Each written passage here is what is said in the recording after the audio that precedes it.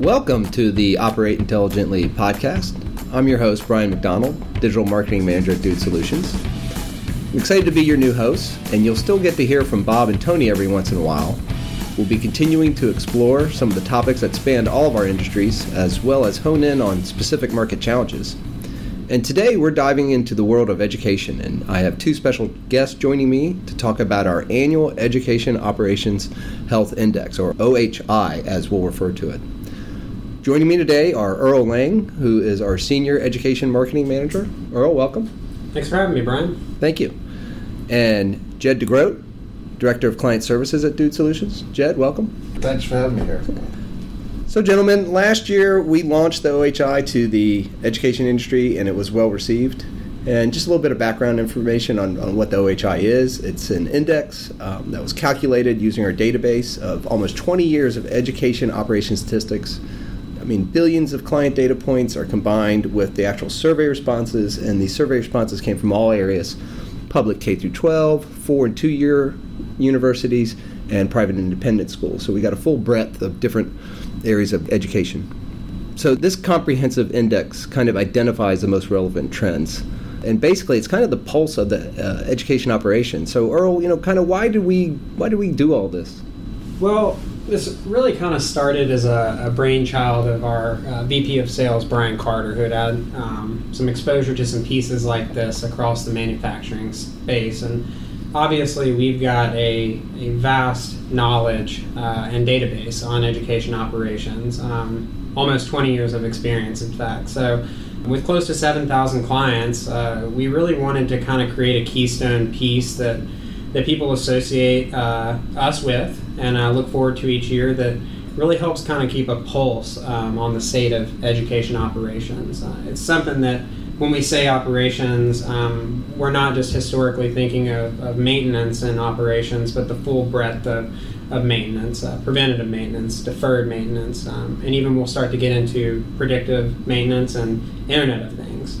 We also think of operations as event-related, community use of facilities, energy consumption within educational institutions, technology, how IT teams are operating, and even safety to a degree. But it makes this piece super relevant to whether you're a director of operations or more of a C-level title within an educational institution. And it's, in summary, it's really meant to just track how operations department change their workflows, habits, and priorities over year to year, as well as how sentiment data towards operations kind of ebb and flow over the course of each year, like I mentioned. Great. So one of the first areas that we look at in this study is the corrective, preventive, and deferred maintenance, which is kind of the core of what we do and what our clients do. This year we actually saw that less than half of the respondents are doing more preventive maintenance than last year. But we still see the PM to reactive maintenance ratio around 19%, which is below the recommended benchmark. So, Jed, why are we seeing only less than half of our clients doing PM, but still falling far behind the benchmark? That's a good question. I think it's kind of reflective of where many clients or educational institutions are at right now with their maintenance and how they handle their operations. The recommended benchmark has traditionally been around 30% of your PM resources going towards preventative maintenance activities. The most progressive or well along, our campus champions are doing more than 50% of their work as PM. So that's really what you want to shoot for. But unfortunately, the fact is, many institutions are still in kind of a run to failure mode with their PM program and doing minimal activities.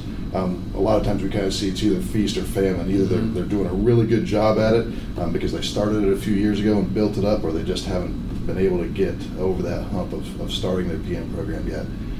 Everybody understands, there's a significant ROI when you start to implement a PM program, right? I mean, we've talked about that a lot earlier, you and I have. There's a lot of overtime decrease once you start doing that preventative maintenance. It increases energy efficiency on your assets, extends life cycles of roofs, so your major assets in your system like boilers and your rooftop units. Along with just creating a better learning environment for the children. That's something that's not necessarily captured in the financials, but it's something that we hear time and time again from our campus champions as well. So we all know the ROI, but unfortunately the reality is it does take some resources to get over that hump. It's not as easy as just flipping a switch and start doing PM. You can start doing some minimal activities at first, but and there are benefits as soon as you do start doing PMs. I think of a client a few years ago, Earl, you probably remember this anecdote too, was from a university that when they started to implement a PM program, well, first let me back up. They said every summer they'd have drive shafts fail on their rooftop units. Every single summer, without fail, that would happen. The year after they implemented a PM program, they just started having people go up and check, those units. That summer, they didn't have any drive shafts fail. Not coincidence, right? So there are payoffs immediately, but the resources that it took to do that PM program, it went up a slight uptick at first, and then it starts to level out, and then they really start to see the ROI in year 2 and 3. So I think the reason why we still see clients that are below that benchmark is because it does require resources, and they're strapped for resources typically. So it takes strong leadership, at the maintenance director level, at the business office level, to understand what it takes to get a PM program up and going. I think it is important to note that we have seen the trend is on the rise of clients that are doing, or educational institutions in general, doing more preventative maintenance, and so that's a positive.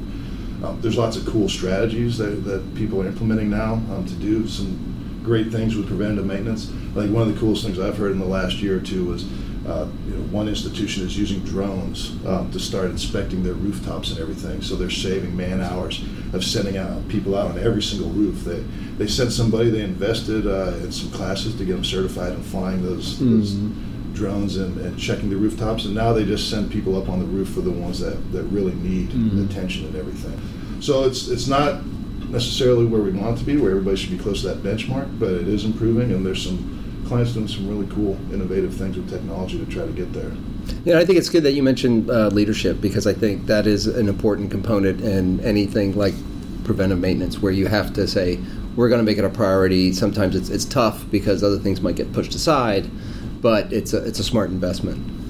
No, that's exactly right. Yeah, we see that, and we see it at roundtables, and when we talk to prospects and clients at events and everything, but leadership is definitely a key component to that. And you hit the nail on the head. Some things are going to have to get pushed back in the short term to dedicate on PM, but it pays dividends, in the long term. I think another thing to point out there too is, even though we saw a slight drop off from last year, that's not necessarily a bad thing. If you look at our data, you can kind of see that maybe we're reaching a point of stabilization where those rock stars, our campus champions who are doing an incredible amount of PM work, can only do so much more the next year, right? So this is a sentiment survey, and when you look at the survey, if there are rock stars out there that are doing a tremendous amount of preventative maintenance, it's hard for them to maybe look at the responses and say, oh, I am doing more than I was last year. So we think that stabilization has a little bit to do with that response rate as well. And the drop-off's not necessarily a bad thing, because that 43% is still doing more, and that's a positive trend in that direction. Are you looking for a way to get inspired about your work as a facility or operations professional? Join us at our annual Maintenance and Operations Conference, Dude University in Raleigh, North Carolina, May 5th through 8th, 2019. You'll be able to attend educational sessions about your day-to-day work, meet professionals from across the country that work in your and other industries, and enjoy food, friends, and fun in the Dude's hometown. If you register this year, you can take advantage of our all-inclusive Dude deal. Learn more and register online at university2019.com. So let's talk a little bit about deferred maintenance. And, this is the real big, scary monster hiding in the closet. It's the backlog. It's things that we have to deal with, and maybe we've pushed aside. But, overdue maintenance has risen about 18% over the past 6 years. How are schools dealing with the challenge? Yeah, let me walk it back just a little bit too. When I was looking at this overall, the Operations Health Index, this was one thing that kind of stood out a little bit. I guess I wouldn't call it surprising, but the overall sentiment was up from last year in the health index from 55.6 to 57.2. So overall, people are feeling better about how they're handling their operations, but this was one of the sore spots, as you talked about, Brian. The sentiment for deferred maintenance was one of the more pessimistic areas. Most respondents didn't feel like they have the resources to take on capital upgrades or improvements. And with this, the infrastructure out there for educational institutions, they're aging. They're old, 50 years on average, I think, for a public K-12 facility. 45 years even for higher education as the average age. So they're aging and systems are failing. Buildings have a finite life cycle, and not a lot of people, if they're outside facilities, think about that. And so particularly, in the business office, it might be where it's not at top of mind that these facilities and their assets do kind of cycle through. And I think about it, just at home, if you have a home and you own it for 10 years, I know that's a little bit rare now compared to past, but carpets have to be replaced, roofs have to be replaced, HVAC systems have to be replaced. Well, think of a facility with 1,000 students in there. The same kind of thing happens. So how are they dealing with it? I think the best ones, what we see, they're doing a lot around education, educating their stakeholders, whether that's within the school or within their community. Transparency, showing what is out there. Not trying to hide things or shove them under the rug. Let's be open and transparent about what needs to be repaired. And communication, those are the common elements that I see for our most successful leaders in operations.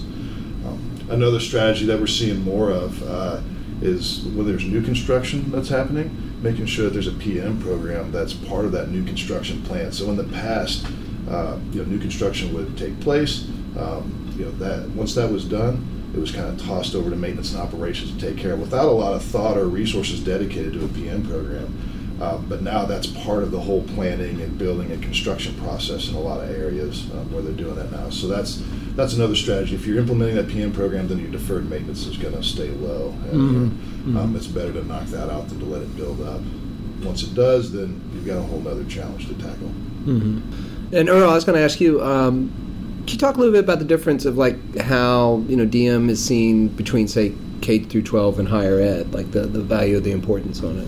Absolutely, and Jed, feel free to jump in here and kind of add to what I'm going to say. But I think from K-12, it's one of the core aspects that's looked at is financially. I mean, obviously, if you look in the Operations Health Index, we quoted the State of Our Schools report, which just had a ton of fantastic data around deferred maintenance. And so there's really some very real financial implications on the K-12 side. I don't want to go into all those data points because I'd just be throwing a lot of numbers out here at you right now, but highly encourage everybody to go take a look at that. It's very eye-opening to see the hole that we're in as a nation regarding deferred maintenance. Some pretty powerful statistics in there. So again, to summarize, K-12, there's certainly a financial impact as well. I think when you look at higher education and even private independent schools to a certain degree as well, there's certainly a financial implication there as well, but there's also the component of appearance and student recruitment. And to be quite frank with you, those also apply equally to K-12 schools as well. I mean, there are families, being a new dad, I know that you want to move to an area with good schools, and so appearance is everything. But there's certainly an added component with higher ed of appearance and student recruitment that when kids come to your campus and they tour and they look at your schools, they want to be in a place that's well maintained. They want to be in an environment that is conducive for them to learn effectively within. And really, there's a lot of power in that. When kids step on your campus, that's the first impression that's often made upon them, as your facilities, as the campus itself. And I mean, we're lucky to have a lot of really great, beautiful campuses in the state of North Carolina, and I know that played a key factor in where I attended school. Is you walk on campus and you see how well maintained these facilities are, and that's a big part of your choice. So to a certain degree, probably plays a larger factor in higher education and even those private and independent schools, but definitely something that's also relevant in K-12 as well. Yeah, Earl, when I was kind of thinking about that question as you're going through, I think you hit on something good there. It is relevant to both, but higher ed and private K through 12 definitely are a little more concerned with curb appeal and student recruitment, as you said. I think also, they take, typically in my experience in working with them, they take a more programmatic approach to planning. So it's something that they do on a consistent, regular basis. It's not necessarily that they don't face the same challenges as public K through 12. They do. They have an aging infrastructure. They have finite resources with seemingly infinite kind of things that they have to repair and everything. But because they take a programmatic approach to it and everything and can articulate what needs to be done, it seems like the deferred maintenance issue isn't as magnified necessarily at higher ed and private institutions. It's acknowledged, even if it can't be all addressed right away. At least that's what we see. K through 12, they're competing with curriculum for dollars. That's just the simple thing. And we understand the value of that too. We know that. So, and unfortunately, as we talked about earlier with preventative maintenance, public K through 12, often, unfortunately, we hear that they're running to failure on their building components. So, and their facilities are slightly older. If you look at the average age and everything. So that's just some of the other differences that I see between higher ed and public K-12. I would agree with both of you, and as a parent of a high schooler who's starting to take her on college visits, I think it's not only the students, it's the parents, it's stakeholders, it's donors, it's all people that when they bring someone onto their campus, they want it to look good, they want it to be shining as much as they can. Absolutely. I want to thank Earl and Jed for joining me today, and thank you for listening. If you want to get your copy of the Operations Health Index, as well as the infographic, we'll have those available in the show notes, as well as on our website, dudesolutions.com. In the next episode, we'll continue our discussion on the 2018 Operations Health Index, so tune in for the second half.